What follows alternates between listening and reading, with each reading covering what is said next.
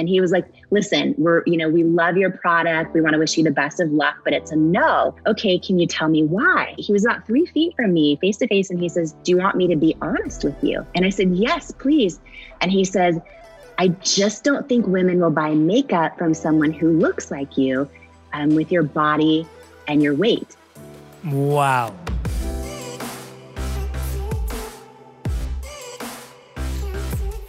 Hey everyone, welcome back to On Purpose, the #1 health podcast in the world. Thanks to each and every single one of you that come back every week to listen, learn, and grow. Now, one of my favorite things that I get to do on this podcast is introduce you to people that I think have amazing energy, amazing insight, and incredible ideas.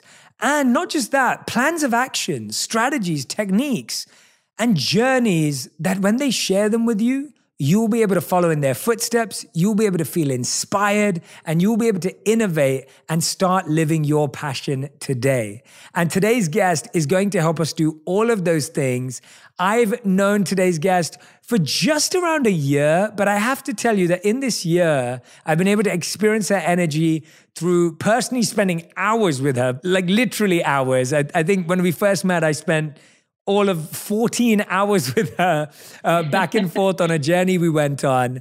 And then across messages, phone calls, and she's extremely personal, has phenomenal insights for your growth and journey.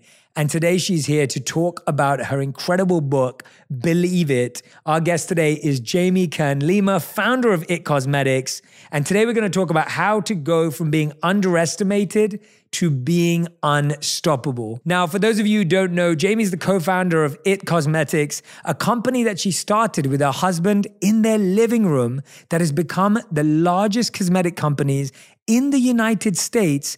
Listen to this, worth over $1.2 billion. As the first female CEO under L'Oreal, she's an outspoken proponent of female leadership and professional empowerment. And if you don't already know her incredible story, you're in for a treat. Jamie, welcome to On Purpose. Jay, thank you so much. I am so excited to be here. It's such an honor, and I can't wait. Thank you. This is so fun because I feel like I remember the journey when we started talking about your book and we started talking about what you'd accomplished and the incredible journey you've been on. Now, first of all, I think it's important to say, and I really mean this, even though you're a friend and, you know, we live in a world where we're surrounded by people doing amazing things. It is important to say that what you've done is truly historic. Like, it is historical. We shouldn't underestimate it. We shouldn't just pass it off. We live in a world today where you hear numbers all the time and everyone's like, oh yeah, this company did this and this. What you've done is historic. And I just want to take a moment to recognize that as your friend, as an interviewer today, and for our audience, because you're about everyone who's listening right now. And when you go out and get the book, you'll read about it. You're hearing about a journey of someone who was the underdog, someone who didn't have all the possibilities and access in the beginning, but someone today who's having such a big impact on people's lives. So, Jamie, today we're going to go through the journey in a different order. I want to start with what I saw the other day because I really want to, give testament to the book. I saw a video on your Instagram the other day where you were unboxing the book with your husband and your daughter. And it was a super emotional moment. Now, you've achieved a lot of things in life. Tell us why the book was so deep and personal and meaningful after everything you've been through. Jay, I watched my daughter open the book, and the thing that I felt, and my husband started crying, and he never cries, and he was crying. I think this is what it comes down to is, when you Google my story, you see, oh, Denny's waitress becomes billion-dollar entrepreneur, and it seems like such a fairy tale. And after years of having so many women DM me on Instagram saying like, oh, did you get lucky? Or, I wish I had connections like you. I kind of realized that if we don't share the real stories behind the stories, like all the real stuff, then people feel alone in their own rejections or setbacks or, self-doubt or not enoughness. And watching my daughter open the book was kind of my proudest moment because this is the first time ever that I've ever just like pulled back the curtain and said, here's what really happened. And here's how the first 3 years of constant rejections happened. And here's how I got through them. And here's the things I did wrong, the things I did right. At the end of the day, it's really a story. This book, Believe It, is really a story about a girl who went from not believing in herself to believing in herself, and not trusting herself, to then learning like how to get still and hear my own intuition and make the decision to trust it, and how to kind of go from doubting I'm enough to knowing I'm enough. And I think that why I got super emotional watching my daughter open it is because I realized, this isn't just my story. It's a story of so many people out there right now on their own journey of like learning how to believe in themselves and trust themselves and know they're enough. And so for me, it's the most meaningful work I've ever done in my life, because it's not about me. And it's just, I don't know, I'm honored. I think every one of us, and you are testament to this. Oh my goodness. Every one of us has a story to share that if we're, courageous enough to share, it can really inspire everyone else on their own journey of like stepping into the person they're born to be. So yeah, it was a really emotional moment, and just proud for my daughter to see that. I want her to grow up and not doubt herself the way I did for many, many years, and to, learn to believe in herself too. And I'm just honored to have learned a ton of lessons that I can hopefully share with her and so many other people. Yeah, I'm glad you're doing that. What I love about this conversation already is everything you're saying is exactly what 99% of our listeners, our community, me a few years ago before I got started, like this is the emotion, that feeling we all had. We doubted ourselves. We were negative about ourselves. We thought that someone else got lucky. We thought someone else just had it handed to them, and so we judged them, or we had a different perception. But tell me about a time or the times when you felt you underestimated yourself. Because I think we've all been underestimated by people. And you put up a quote the other day on Twitter that I loved. You said, "You might be tempted to underestimate me, but let me save you some time. Don't." And I love that. I was laughing when I read that, but I know you, and I've spent time with you, and you speak about in the book times where you underestimated and doubted yourself. Tell us about what that really feels like, because I think people forget when they see you today. They'll be like, "Oh, she's probably been confident her whole life." And I know, as your friend and someone that you've been vulnerable with, that's not true. And so I'd love for you to share a bit about that. Yeah, so many stories, Jay. And this is something I think too, for anyone listening right now who's struggling with self-doubt and who like knows they're made for more, but still doubts themselves anyway. I think it's a lifelong journey for all of us, right? It's something that even to this day, there'll still be days where, maybe a friend I was counting on like didn't show up for me the way I thought they would. And I start, and it hurts my feelings. And then B, I go right back there. I'm like, okay, let me get over that. There's so many moments. And I think us learning how to handle those moments and is key to everything. Because I think self-doubt like kills more dreams than almost anything else. One big moment that stands out to me, and there's so many that I share in the book, because I really want to share how I navigated things the right way and how I did it the wrong way and everything I've learned. But, I remember, a few years, actually, let me tell you a different one. So I knew ever since I was a little girl and sitting in my living room, I would watch Oprah every single day. And I always thought, one day I'm going to grow up and I'm going to interview other people. Like I want to share their stories with the world. I knew I was going to do that my whole life. I just knew. And I was finally working in my dream job in my 20s and 30s and as a news anchor, telling other people's stories. And I thought and I went through this big season of setback where I got a hereditary skin condition called rosacea, and there's no cure for it. And I would be live anchoring the news, and I would hear in my earpiece from the producer, "There's something on your face. There's something on your face. Can you wipe it off? Can you wipe it off?" And they were having my back. Like they were great, but I knew there wasn't anything I could wipe off. I knew it was this bright red, because my skin would get bright red, all bumpy and like sandpaper texture. I knew I couldn't wipe it off. I knew it was the makeup breaking up under the hot lights. And so I went through this season of just trying to find every product out there that, and nothing would work for me. And I thought that I was in this season of setback in my life. And What I'd later learn is our setbacks are often our setups for something that we're supposed to do next on our own calling and our own purpose in life.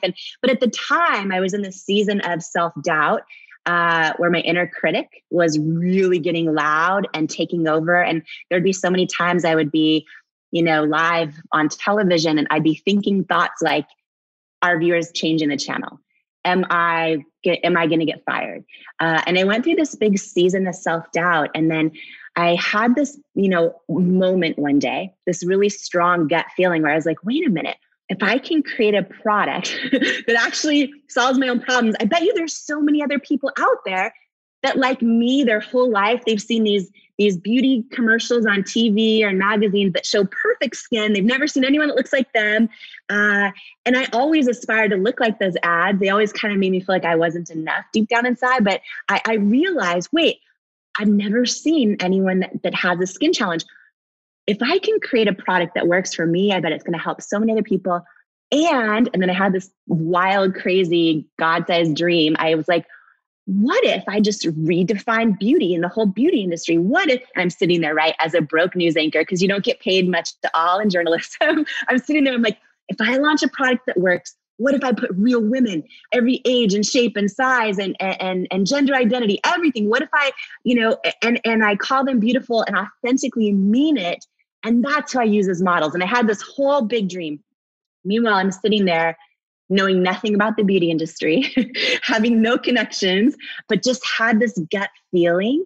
And when I look back on my journey now, and that was 10 years ago, when I look back at my journey over everything that's happened, I have done so many things wrong.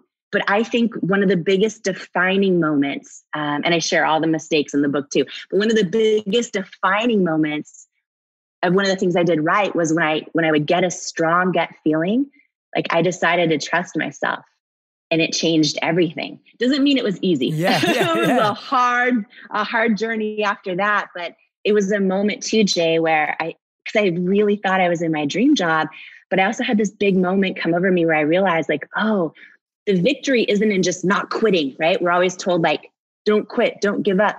I feel like the victory is in us knowing when to let go of a dream, right? And I think that's as important as knowing when to go after one. And it was this moment where even though I thought I was where I was supposed to be, I all of a sudden felt like I wasn't. And I was supposed to take this next leap. And I decided to trust it and become an entrepreneur. And that was crazy.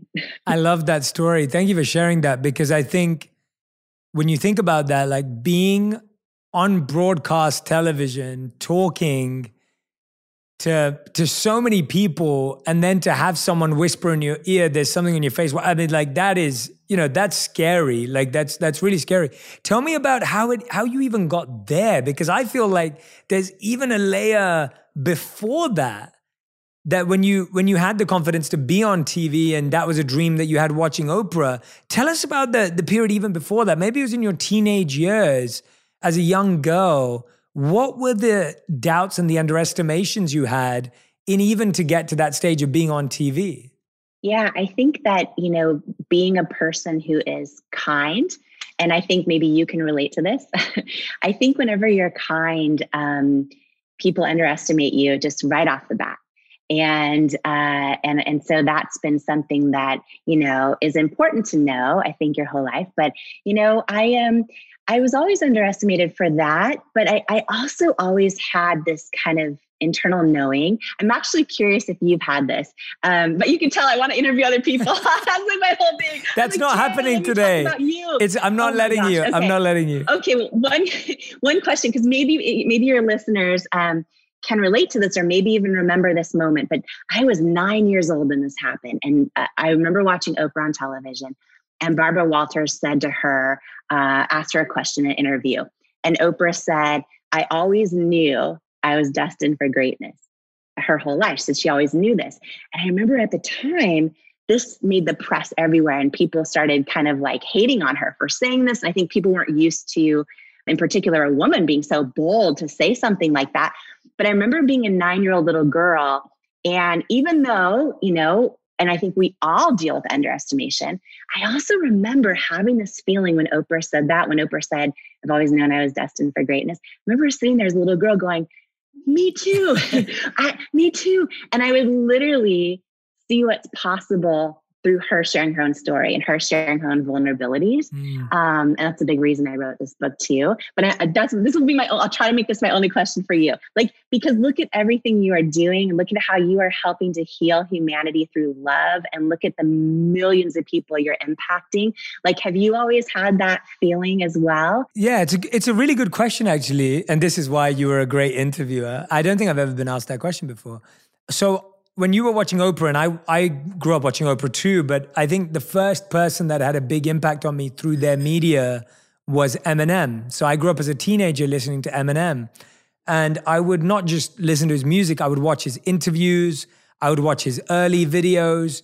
And I think I learned so much about resilience and opportunity from his story. And he had so many famous songs which would have so many lines about taking your shot, taking your opportunity.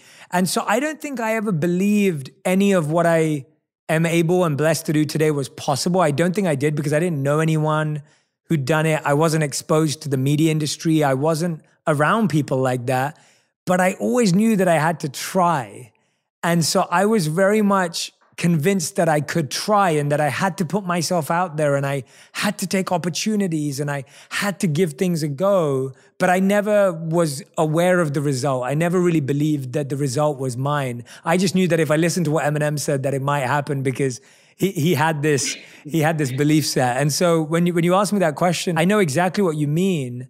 And it's lovely hearing you say that. I think we should celebrate that, because we would all want our children to say, oh, mom, dad, I want to go and help people. I want to go and serve people. Like, you're not celebrating, even your work. Like, it's not just celebrating the success of a makeup company. It's like you're celebrating the success of you wanting to help people with a real challenge, with real confidence.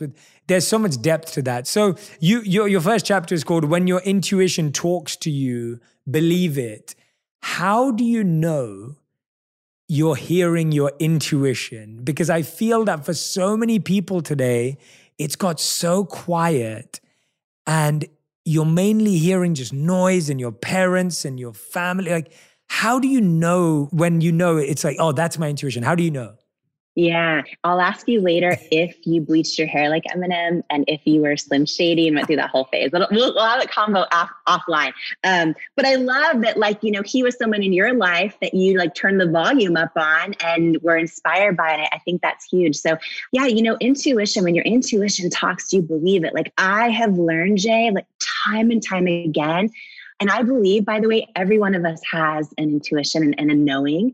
And I believe that our knowing is always right. And I think that exactly to your point, I think all of the noise of everything around us, of self-doubt, of our inner critic, of, our friends and family who love us, but don't get our dreams or our hopes because they're seeing it through the lens of their own fear or their own experiences. And all of that can become so loud that it's like this huge barrier almost of self-doubt.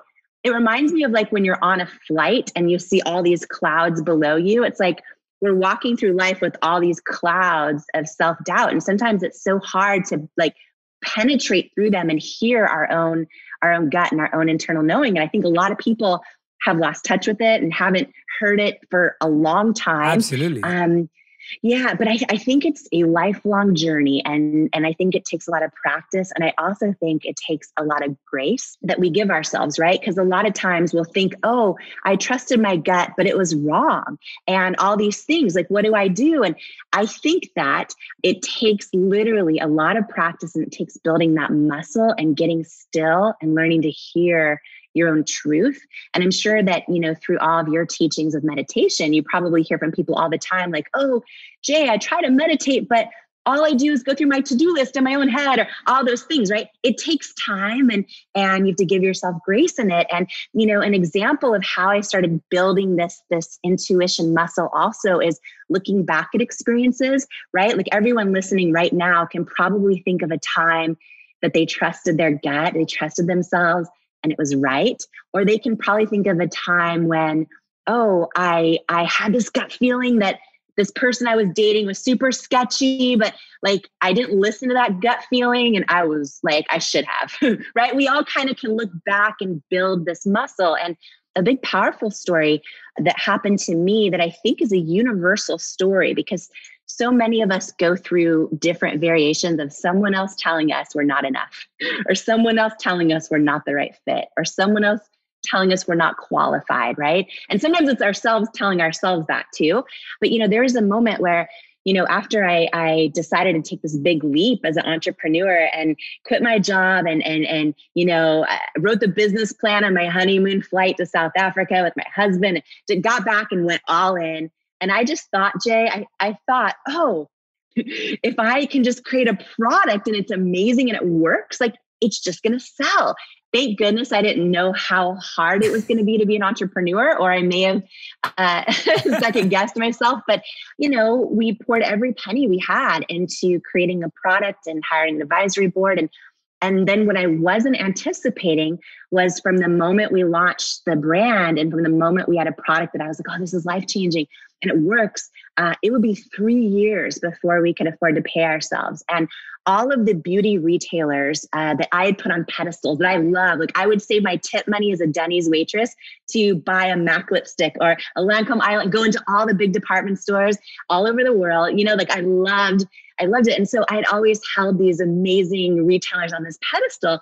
And now I'm sitting there with my own company thinking like, oh, the product works, they're going to love it. And every time I would send my product to all the department stores, the beauty retailers, QVC, everywhere, they all said no, unanimously. No, you're not the right fit. Your packaging's not nice enough. And this went on and on and on. And about 2 years into it, and we were staying alive, by the way, selling about 2 to 3 orders a day on our website.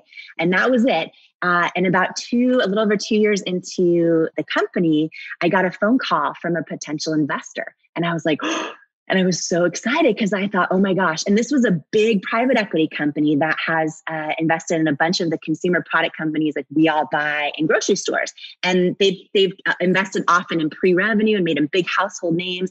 And I thought, oh gosh, if they invest in cosmetics, like A, I'm not going to go bankrupt. And B, they're going to help, like maybe they'll use their leverage to get me into these stores that keep telling me no. So Jay, I was so excited. I thought this is going to be life-changing. And we started doing meetings with them and then entered the diligence phase, and they loved our product and diligence phase, meaning like we showed them product pipelines and future projections and all the stuff. And it got down to the final meeting, and my husband and I flew up for the meeting. And I'll never forget this moment because it's literally a moment that's etched so deeply when I think about how have I built my muscle of intuition.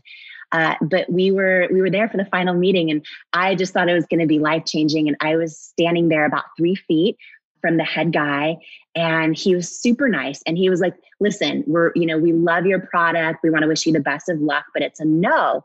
We're going to pass on investing in IT Cosmetics. And I was like, okay.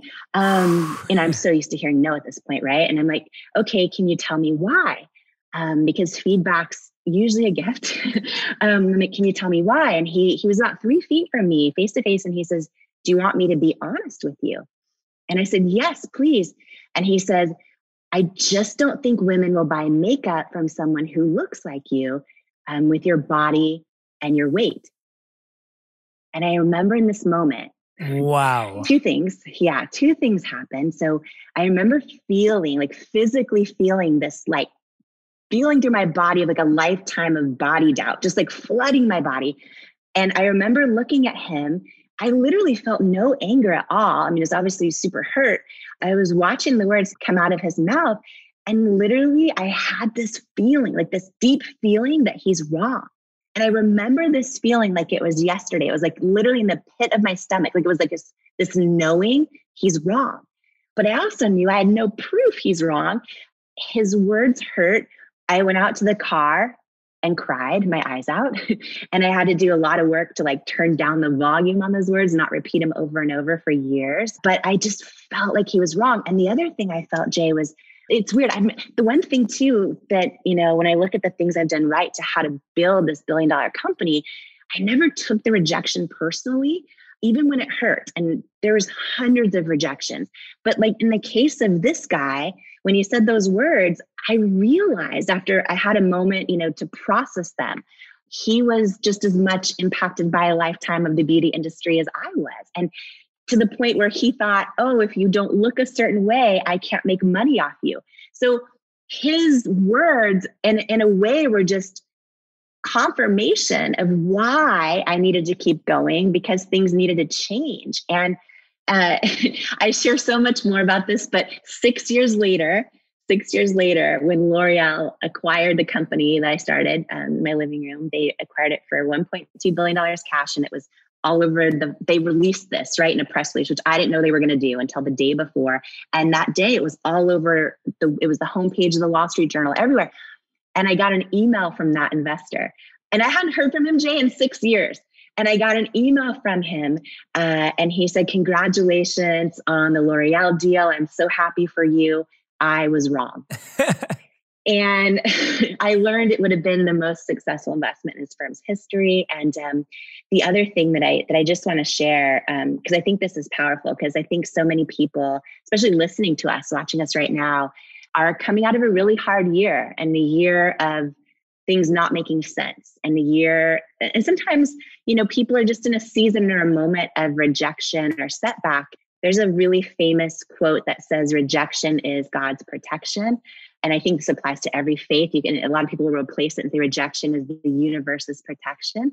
And it's wild, because when I look back at so many rejections that I've gone through, and I just feel like someone might need to hear that today, right? Because it's like I look back, and even when they didn't make sense at the time, and even when I thought there's no way this is meant to be, or all those things, like this just hurts, or it feels unfair, or personal, or I look back and it's like, wow, I'm so grateful for the hardship or the setback, because years later, sometimes it takes years till we see like, oh, I'm in the place I'm supposed to be. I was, the rejection's God's protection. But in this case, Jay, at the time that he said those words to me, I was so desperate. I didn't know how we were going to stay alive as a company. I would have probably given him the majority of the company for almost no money, right?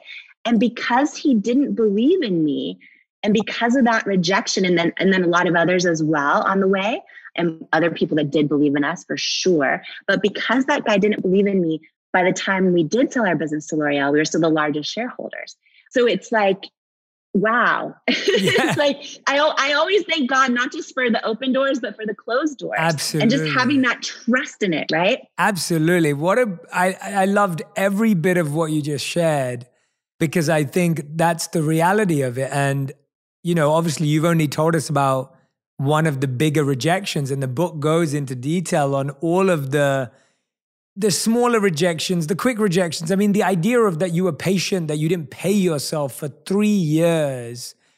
There's so much patience involved. There's so much resilience and adapting and going at it again. And you're getting so much negative feedback from even people of influence. And I think, and I can relate to all of those in my own personal life and my journey. There's so many parallels that I'm like, oh, I remember exactly the executive that I had a similar run-in with. And so what I'm fascinated by, though, is how much have you found that building something successful, what percentage or what ratio is it mindset versus the actual skill of business and product that you're doing? Like, if you had to divide it, where would someone like you divide it? How much of this was you having to learn packaging, learn sales, learn spreadsheets, learn growth, versus how much of this was you being adaptable, being persistent, being resilient and relentless in that pursuit? Tell us a bit about that journey of both of those. Yeah, I mean, gosh, if I had to answer that just right off the fly, I would say 80 or 90% mindset. Wow. I really believe, and now in this journey, now having the blessing of meeting thousands of entrepreneurs and just seeing the ones that make it and the ones that don't, and the ones that build things, or even just human beings and the ones that go after their goals and things like that and step into all of who they are, versus kind of like stay in their comfort zone and talk themselves out of their own truth. I truly believe where you come from doesn't determine where you're going. I believe that we all tell ourselves these lies like, oh, I don't have the right connections, or I don't come from the right family, or I am not qualified, I'm not smart, and all those things.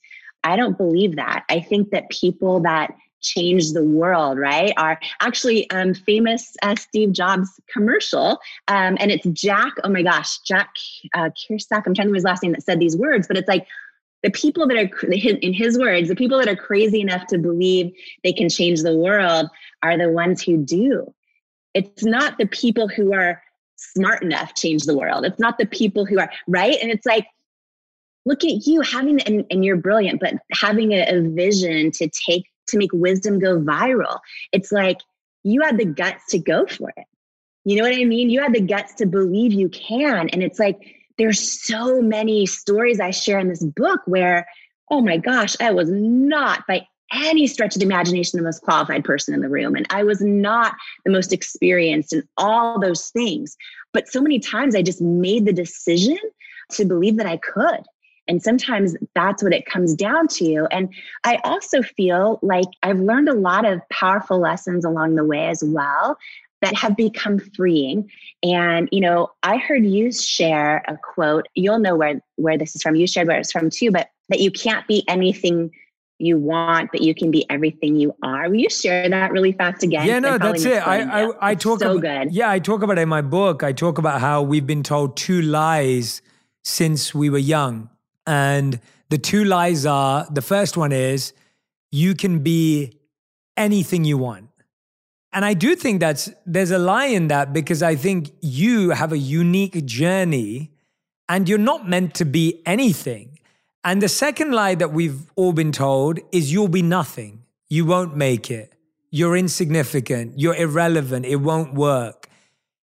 And that's where I say that you can't be anything you want, but you can be everything you are, because what you are is, and that's your story, what you just said now, the idea that this person said to you like, oh, people are not going to buy makeup from someone who looks like you. Like, that's one of the worst things I've ever heard anyone say. Like, that sounds terrible, but the idea is that you became who you were meant to be. And I think that stops you from the idea of envy and comparison and all of that. Yes. But oh, you're gone. Go on. That's so huge. That's so huge. And just to add one thing to that, so I'm going to get so fired up right now, because I know someone needs to hear this right now who's going through this, because we're in this world of social media where we're like, oh, it's so tempting to compare ourselves or to get distracted or to feel less than, or to see someone else's highlight reel and think we should change who we are. And there's 2 big things that happened, Jay, in this journey. And one of them was, after 3 years of hearing no, we finally got a yes to get 1 shot on QVC, right? 1 shot. And it came, and QVC is a live TV shopping channel. So in the US, they're broadcast to 100 million homes live, and there's no script. And every company from Apple, iPhone, to Dyson Vacuum, Vitamix, they all sell their product there. And I had learned, oh, you can sell more product in an hour on QVC than in a whole year in department stores. So I'm like, oh my gosh. And my whole thing was like, well, if I get this shot, if I can ever get on QVC, like, let me take this huge risk of, instead of showing models of perfect skin, let me actually prove that I made a product that works for everyone. And like, I had this vision of, what if I just take my makeup off and show my bright red rosacea? What if I put women of all ages and sizes and shapes and skin tones and skin challenges, as models, and show live how the product works? I had this whole vision. Yet for 3 years, they said no every time. And by the way, that's another example. My gut kept saying, you're supposed to be on QVC. And for 3 years, they said no. And I think when these things happen to us in our life, when we have a gut feeling, but then we're like, oh, it must have been wrong. If you still feel in your gut it's right, it's right. And you're supposed to keep going. Learning to look back on those moments, I think, is how we build our muscle. And, we finally get this yes and this 1 shot on QVC. And it's a long story. I go into detail in the book on how it happened and what happened and all that. But, just to share one tiny piece of it, we learned that in this 1 shot I was going to get in this 10-minute window on live TV, I would need to sell over 6,000 units of our concealer in this 10-minute window to hit the sales goal or not come back. And we were only doing 2 to 3 orders a day on our website. And so we didn't even have enough money to manufacture the product, get it in there. So we applied for 22 SBA loans. The 23rd bank, tiny bank in California, said yes, just to covering the money to get this one order off to QVC. And it was consignment. So what that meant was, in this 10-minute window, right, I get this one shot on national television after 3 years in a row. And if we didn't hit the sales goal, whatever product didn't sell, they would ship back to us and we wouldn't be paid for it, right, as a consignment deal. And so you really shouldn't take this risk as an entrepreneur. But we were to the point where it was like, it was this, the only option. I didn't exactly. And so I thought, okay, do we have a 10-minute window? And I had this whole thought of what I was going to do. And we used some of the loan money to hire third-party consultants that help so many people sell their product on TV. And they really, truly do help so many people. And then I was faced with this dilemma, though, because what they all told me was, okay, Jamie, like if you want a shot at succeeding, which most people fail on QVC after one chance, if you want a shot at succeeding, here's what you need to do. And they told me exactly what to do, which was to cast all models that were in their early 20s, you know, perfect skin. And I'm like, okay, but that's not why I made this business. And that's not why I made this product. And you can't fake authenticity. So if I go out there live on TV and I'm like, you know, it'll create a barrier of disconnection with me and the customer. So I knew all those things, Jay, yet I was like, oh my gosh, I get one shot. What do I do? And I couldn't try it both ways. And I flew out to QVC a week early before this one shot on air. And they're in Pennsylvania. So they're about 30 minutes west of Philly. And I sat in this rental car all alone in the QVC parking lot, which sounds creepy now because I've now been in the parking lot thousands of times. But this was before I ever got a first shot. And I sat there in the parking lot, staring at the front door, like watching people in and out all day for a week straight. And I sat there in that car, like praying, crying, feeling like, you know, because I think all of us go through these moments where we believe in our values, but then they get challenged. And I just remember honestly at times being like, well, maybe if I try it their way and then I get success and I build, maybe then I'll try it my way. That's authentic. Like wow, I had all those thoughts, right? Yeah. Of self-doubt, like enter my head, challenge my values.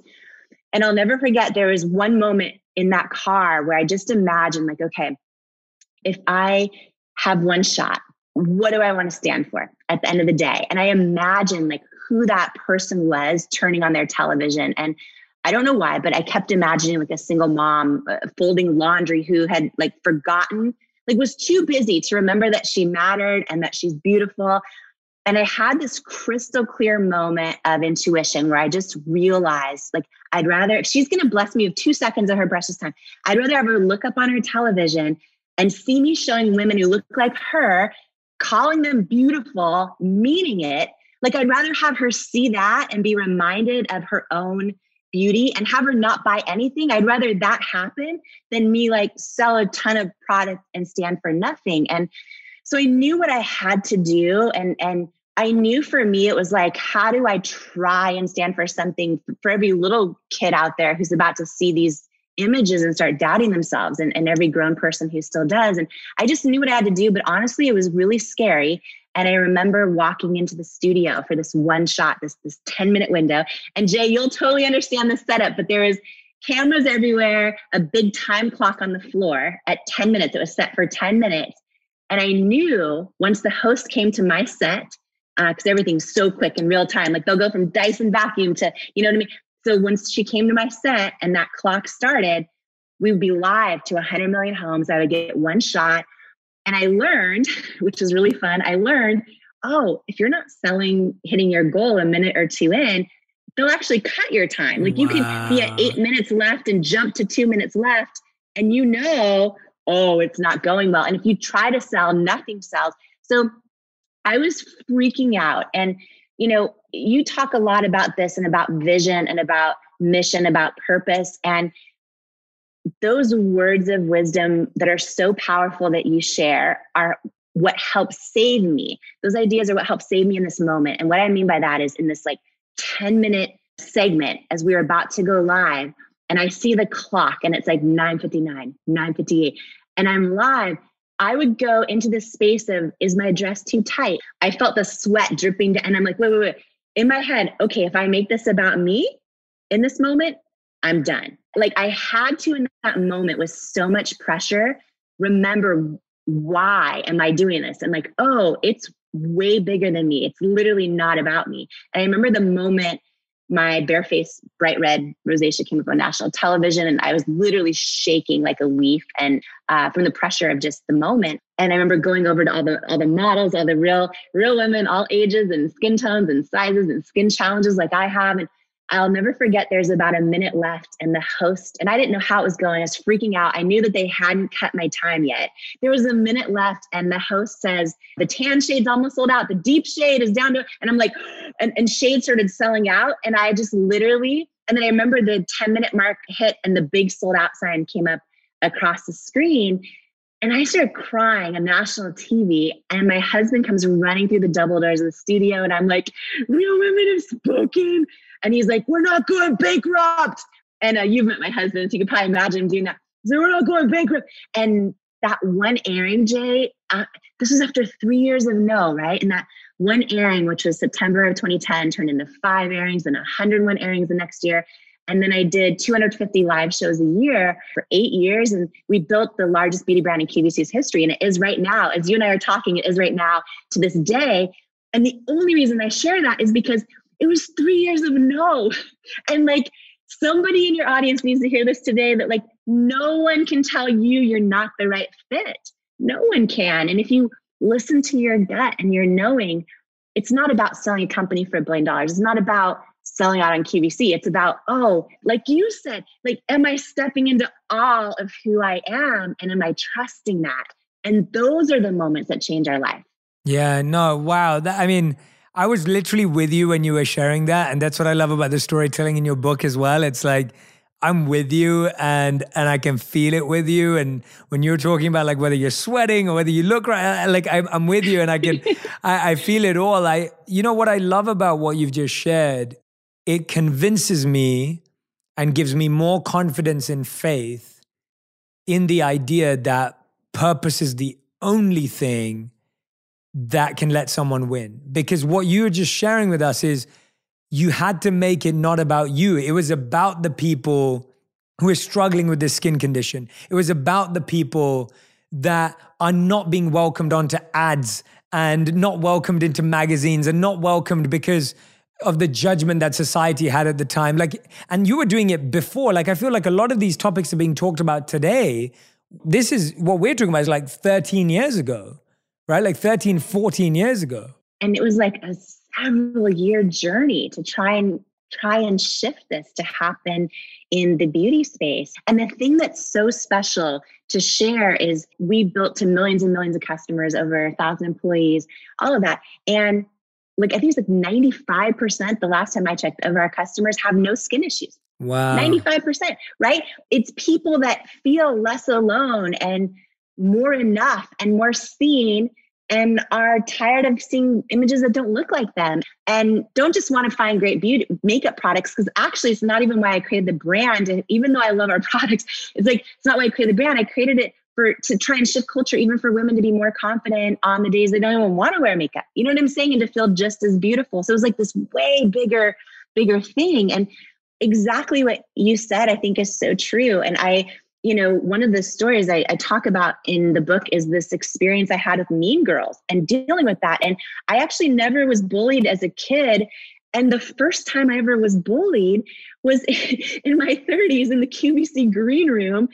And it was like shocking because it was adult women. And I've never shared, 95% of the book I've never shared before, but I share these stories because I just want everyone going through them to connect and to see like, oh, here's one idea of how to get through it. And here's another perspective on it. And, in this story, I had friends I thought were my friends. And by the way, most of my close girlfriends have been my friends for like 20 years and they are amazing. And they all have different faiths. They don't vote the same.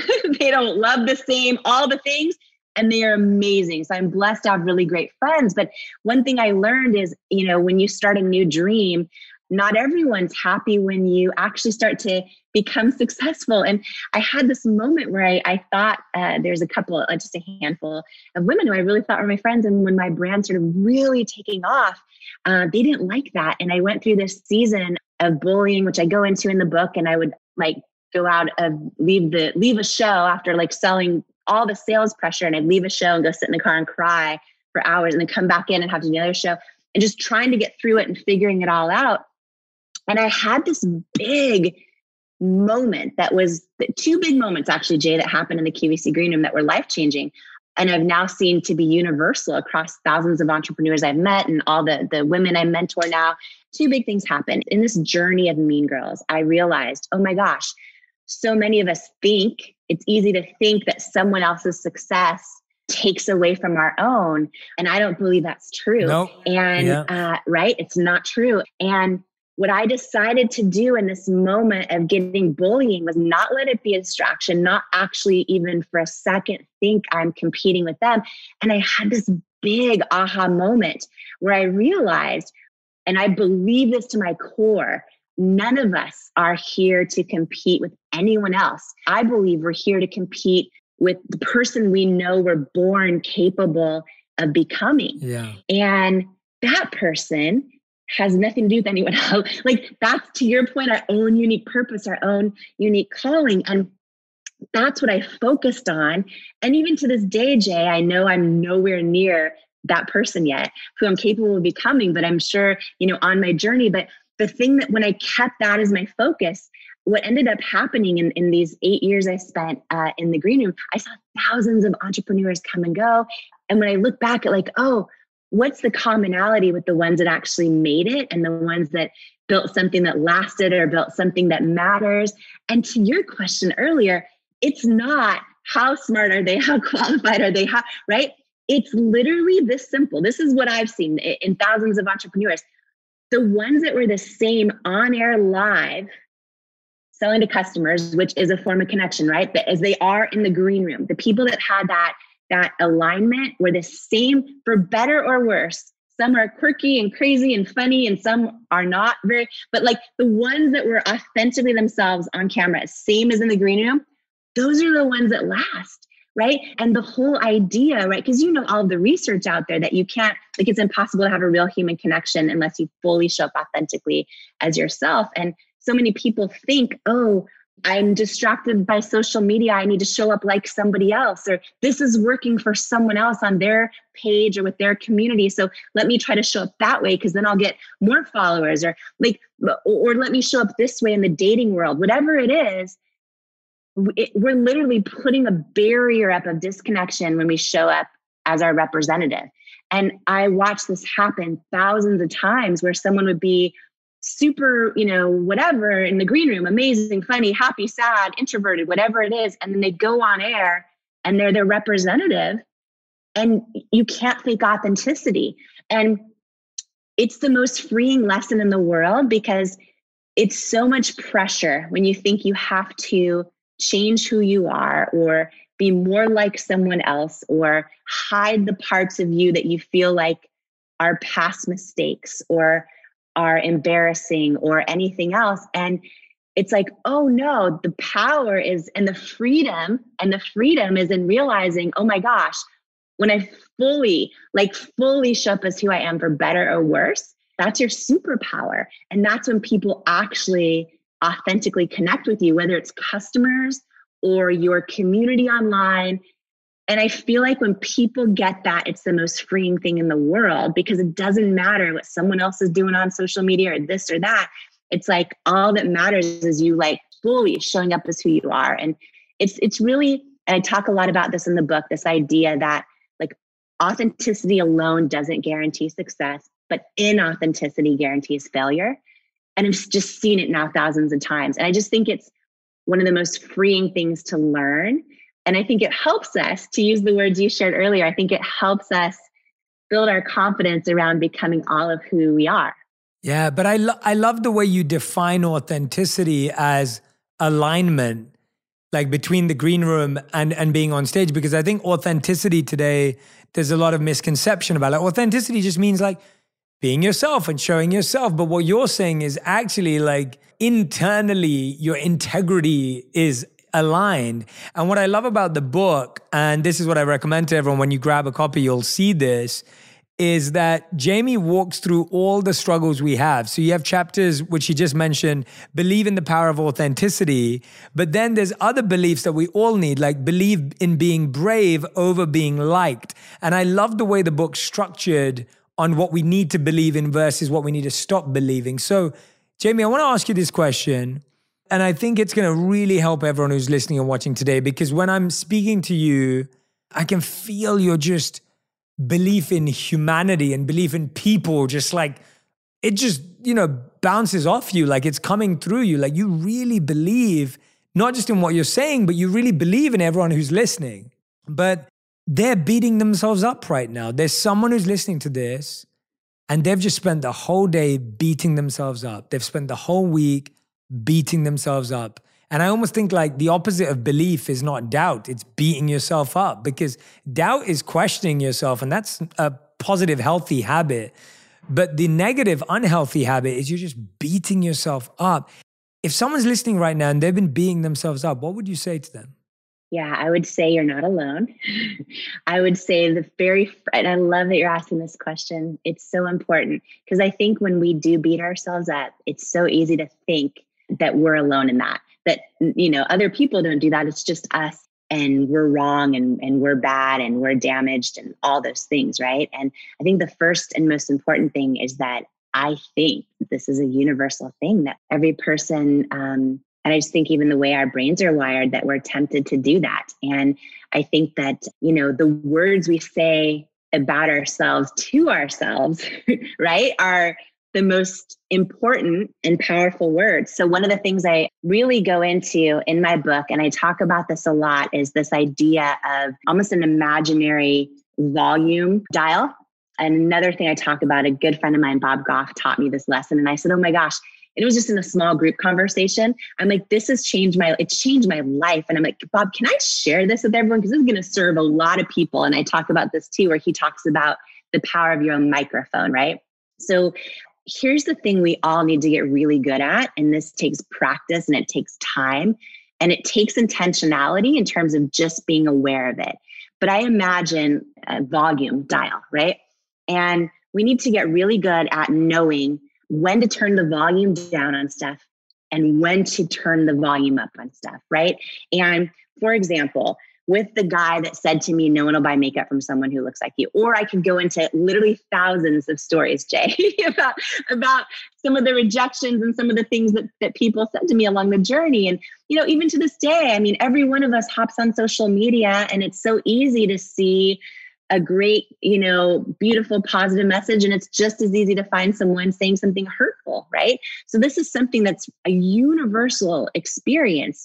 And whether it's someone saying this on social media or it's us saying it to ourselves, we have to get really good at, and the way I do this, I literally imagine this imaginary volume dial where and still to this day, I still have thoughts of self-doubt that pop up about the most random things. And I'm now able to catch them. I literally imagine myself turning the volume down on them, and I instantly replace it with something positive that somebody said that I believe, I know it's true. We are not built to remind ourselves of all the positive things about ourselves, right? We have to do it intentionally. And I share a story in the book of, well, first, I want to say too, about the microphone thing. A lot of us have friends and family around us that mean well and that we want to keep in our life because they've been in our life forever and all the things. But when we share our hopes or our dreams with them, or when we share our struggles with them, they say things often with a great intention that just aren't for us, that just lower our vibration, right? And one of the things I talk about that my friend Bob Goff shared, and I talk about this a lot in the book, is learning who to hand your own microphone to in life to speak into, and when you need to take that microphone back. And a lot of people struggle because maybe they watch a show and they have big, vision for the kind of life or the kind of health or the kind of love that they want in their life. But then they're sharing that and those thoughts and those ideas with people in their circle or in their family or in their home. And then instantly they feel their vibration get lower. Instantly they go back to that place of self-doubt. And so one big thing, and I talk about this a lot and Believe It, is, holding your own microphone. I imagine, for anyone listening and not watching this, imagine a news reporter who's holding a microphone and they hand it over to somebody to speak into, right? And give their story. And then they're able to take their microphone back. If you watch really seasoned TV news journalists, they never let go of their microphone because they know if you give it to someone who's giving you a firsthand account of something or other, that person will take that microphone and you have a hard time getting it back on live TV. That's such a good analogy. That's such a good analogy. But imagine in real life, every second, Jay, we're giving our microphone to someone else when we're letting them speak into our life, right? And sometimes it's like a friend at the gym and sometimes it's a family member. But we have to get really good at going, oh, when I'm struggling and when I, need someone to talk to and I talk to this person, is this filling my soul? Is it helping me? If it's not, you have to take your microphone back from that person. You can still keep them in your life, but maybe you talk to them about like what happened on The Bachelor last night or whatever, but you don't talk to them about your struggles. And similarly, so many people I know watch your show and are inspired for their own purpose and their own sense of health and their own sense of peace. And, if you share these ideas, maybe with a partner, maybe it's your spouse or your boyfriend or girlfriend or significant other, whatever, they may not be on that same path of enlightenment and personal growth. And you might be so frustrated that you keep sharing it with them. And then you're just like, oh, and so listen, like, and then all you're doing is literally stealing your own joy and lowering your own vibration when you keep trying to do that. And so I've learned this lesson, and I think it's so powerful, of taking your microphone back. And similarly, why you and I talked, I think, for 14 hours, the first trip we were on, and Roddy and all the amazing people on that trip, is like, oh, you can feel when you're speaking into each other's microphone and your vibration's going higher and people get it and they're dreaming. And it's not that people tell you what they want to hear. They'll still call you out on your crap, but like everyone has this vibration, right? And I think knowing, and by the way, your show can be something that someone puts their microphone up to, right? It doesn't always have to be a person physically in their life. Your book is that's a perfect example. Absolutely. Yeah, exactly. And so that is huge. And what I would say for people, really just struggling with that inner critic, is that I think it is a practice of identifying it. And for me, of course, I am the biggest proponent of therapy, and I'm the biggest proponent of personal growth and all of those things. And in my book, I share a lot of the tools that worked for me, because I think that, so many of us are in that spot, and that self-doubt takes over. We start to, hold on to past labels people put on us, words they said about us, past mistakes, past miscalculations or regrettable incidents or things we did wrong. But like, I believe in life, like we're not our past mistakes or any of those things. I believe we're our intentions going forward. And I think that, implementing some of these tools from the book and into your real life is really big, because for me, I battled self-doubt my whole life. And, there are so many stories. The Investor in the Weight one is just one of many. There are so many that I share and talk about how did I get through. And, I would create this imaginary toolbox that I would just go back from and pull from. And one thing in my imaginary toolbox is just every time I catch myself putting myself down, telling myself things like, you're not qualified, you're this, that, I pull from another moment and I replace that in my own mind. And I try to turn the volume up on that, right? And sometimes it could be, something kind that somebody said in the line at Starbucks. Like sometimes it could be someone saying, oh, you just brightened my day. And I'll remind myself, oh, and I turn the volume up on that. There's a moment I share the first time when I met Michelle Obama, and something she shared to me in the book. And she just said the most beautiful words. And I won't give up the story, but those words, I replay them in my mind, right? So when I have moments like I'm tempted to replay my own self-doubt, I literally turn it down and I replace it. And I think that's a big thing. And I think it's important to know we're not alone, and it's all a journey. the way we started this conversation, I think, is so relevant to this question, which is all of us have these experiences of self-doubt. And then we all of a sudden have the noise of other people's opinions, or if you're launching a business or building a community online, like what I went through was years of no proof that my idea was going to work. So when we have no proof around us that what we're doing might be successful, and we have, friends and family worried about us saying, are you sure you should have quit your job? Or are you sure you're qualified? All those things, right? And then we have rejection, then we have our own self-doubt. It can be so loud that we literally end up like staying in our comfort zone, talking ourselves out of our own truth, right? Staying in our comfort zones, never starting the dream, never, writing the book, never creating the blog or the podcast, or right? All those things. We stay in our comfort zone, which makes a lot of other people more comfy too, but then it chips away at our own soul. And I think it robs us from becoming the person we're born to be. So it's a journey, I think, of intentionality, and we're all in this together, right? And what a beautiful thing that anybody going through this right now is able to hear your show and is able to hear you and me and connect with us, because I believe we're all connected. Absolutely. And I believe we all have the same hopes and doubts and fears and dreams and all that. I love that. Everyone, that is Jamie Kern Lima. Believe It is the name of the book, How to Go From Underestimated to Unstoppable. I want everyone to go and grab a copy of the book.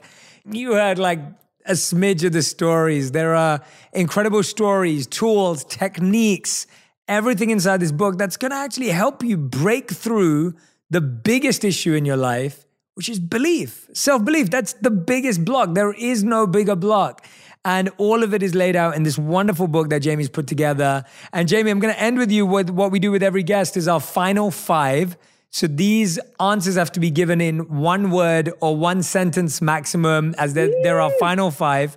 And so, Jamie, are you ready for your final 5? Let's go, Jay. Okay, awesome. So the first question I have is, what is the best advice you've ever received? God can dream a bigger dream for you than you can for yourself. I love that. That's an awesome piece of advice. I fully agree. Okay, second question. What's the worst advice you've ever received?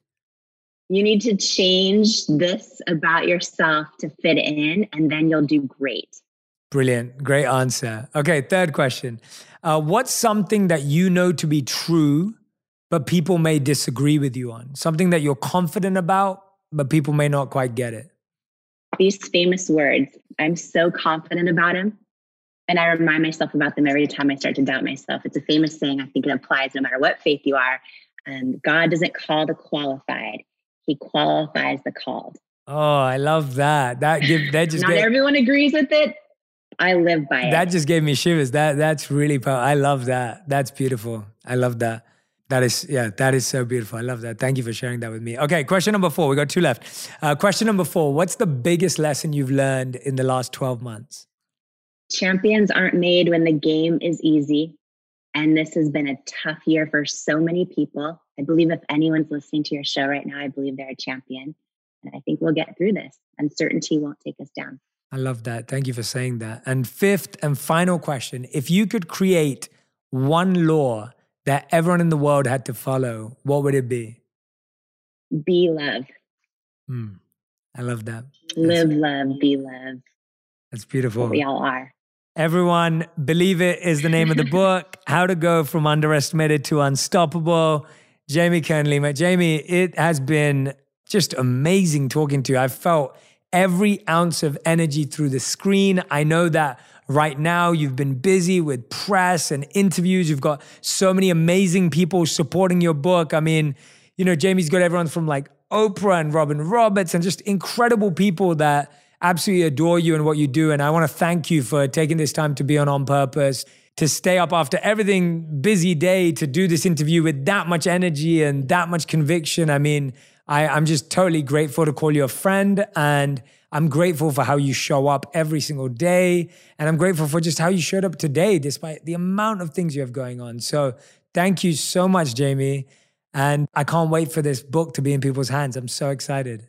Jay, I'm excited, and thank you to you. And it is always the greatest joy when you meet someone in real life who's literally fully exactly as they are when you see them, online. And that was you. And wow, what a gift. And so super grateful for your friendship too. And I hope our conversation blessed people, because again, we're all in this together. And so thank you so much. Thank you for having me. Absolutely. Everyone, please go and follow Jamie on Instagram. Tag us both with the biggest lessons and takeaways from this session. When you're reading her book, go and post that on Instagram as well. Tag her and tag me to let us know that you found out about the book here, so that we can see all the love and all the learnings that you're gaining. Go and find her across social media, Facebook, Instagram, all the other platforms, and go and follow and go and learn about how you too can start to believe in yourself, believe into your dream, and find that voice inside of you. So thank you again, Jamie, and thanks everyone for listening.